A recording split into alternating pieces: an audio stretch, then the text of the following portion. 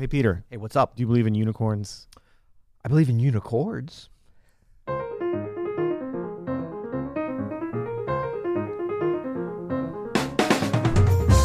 Una corda.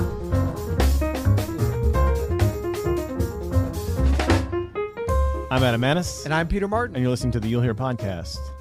Two guys just sitting around talking music. Una corda, that's a real thing, right? Una corna. One chord, una corna. Unicorna. Unicorns? Una corda. Yeah.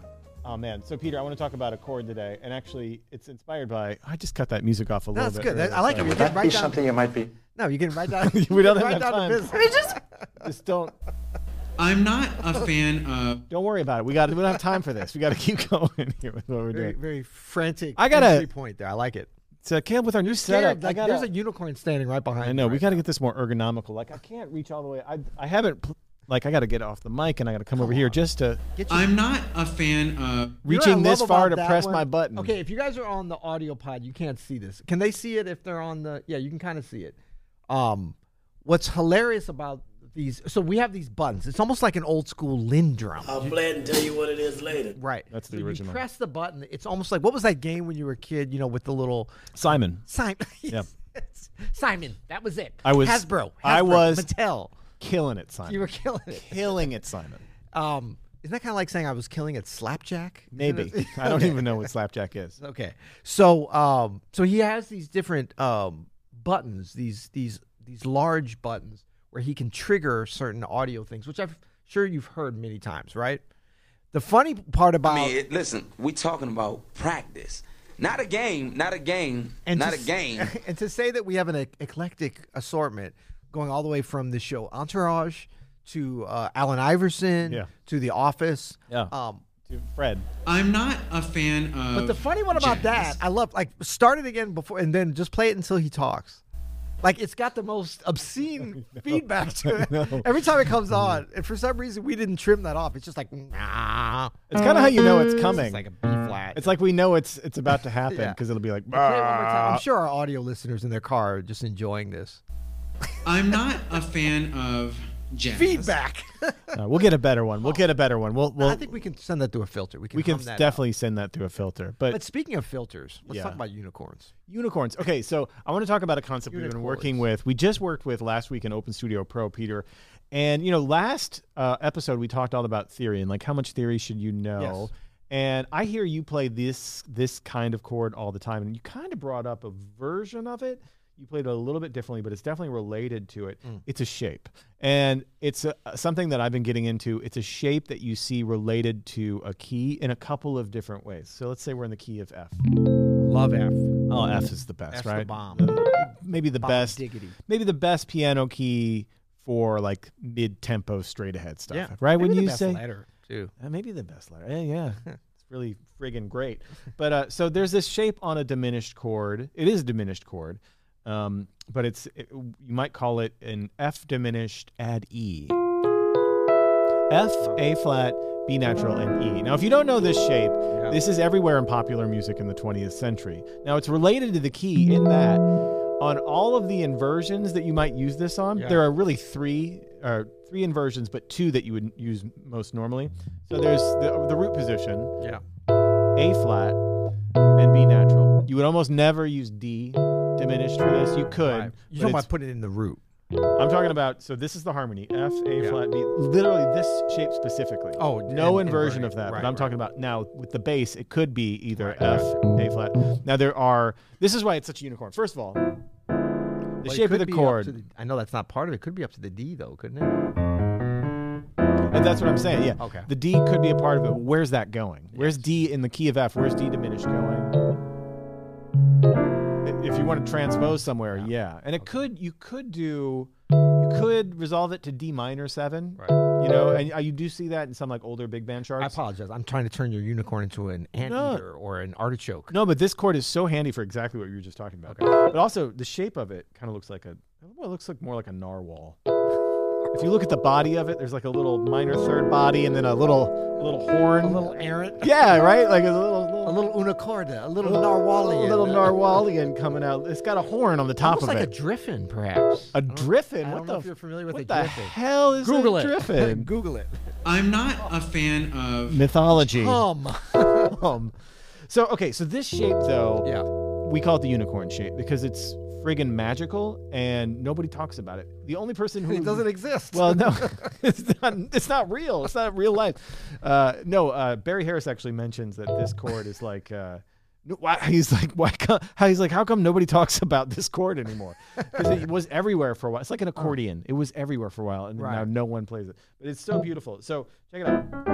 So from the F, right, with F in the bass, spring is here. Yeah. Right, that's where you can. It resolves itself onto itself. Right, so it resolves like Much as when a unicorn goes to bed at night. Right. It lays upon itself. I love it. Let's Get Lost. Yeah.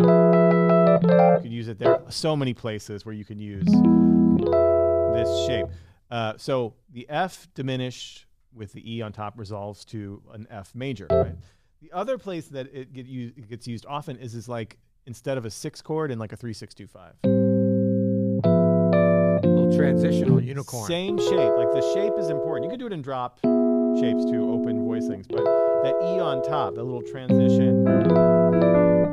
Think about like My Romance. Yeah. Right? Same kind of thing, right? Yep. Have You Met Miss Jones? Those last 8 bars. Such an important shape. I think, what is it? All the Things You Are. Right? So, last A section.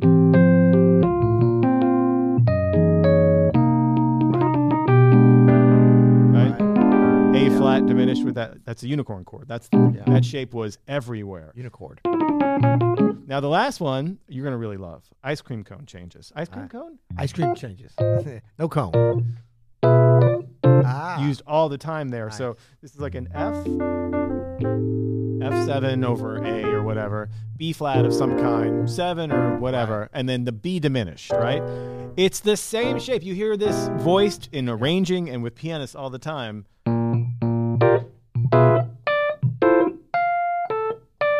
That kind of thing, right? OP, love that shape. Hank Jones, love that shape. Yeah. So that's what I want to talk about, that little unicorn shape. And again, like you would hardly hear it on the D, which would be the next inversion.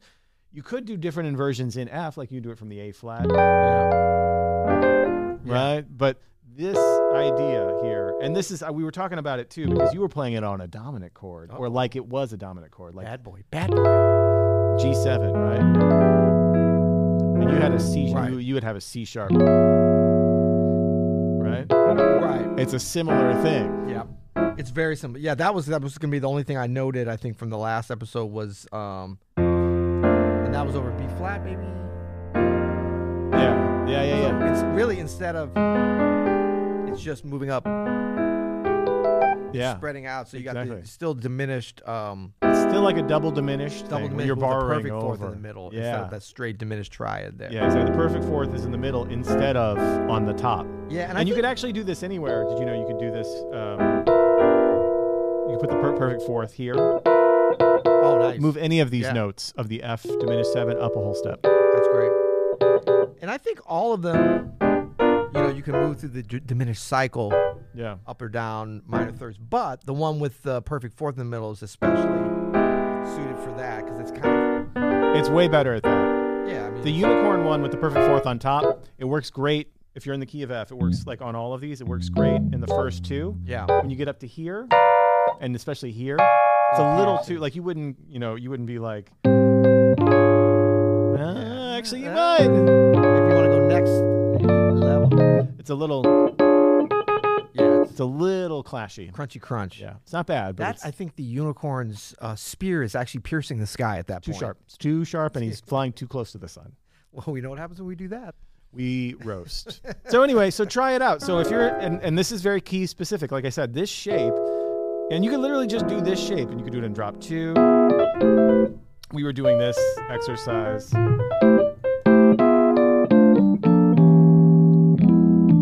Yeah. Like literally, right? You can go down.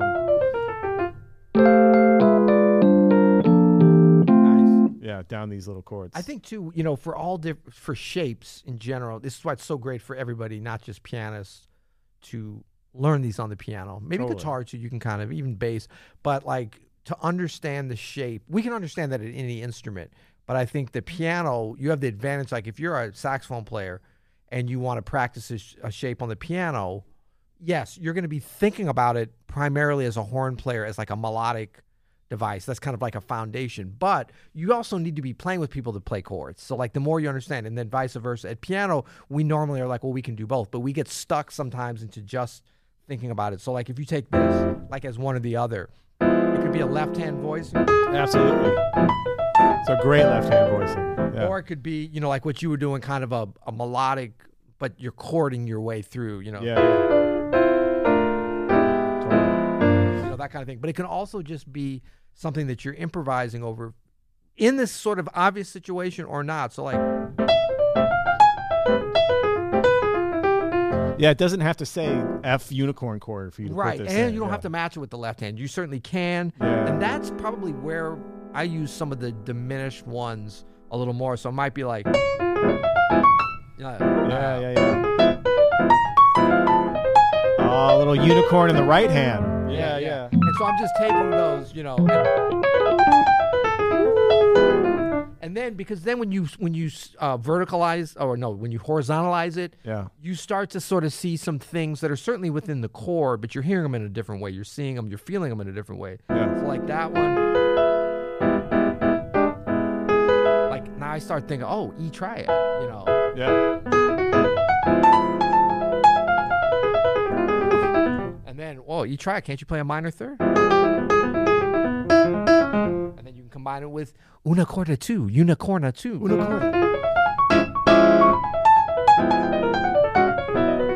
And that can lead you down some out stuff that actually starts with that, but goes some other place. Unbelievable. Yeah. Cool. Just like a unicorn. Thanks, everybody. You Hey, also- thanks for listening to the podcast. You got it. Well, I was just going to say, tune in for our next episode for Unicord number 2 and 3. The sequel's not quite as good. Oh. You got it? This is, yeah. Okay. I'll play it and tell you Really, what it is truly, later. not quite as good. Yeah. You'll hear it. Until next time. Yeah. That was he said. totally What he said. You'll hear it.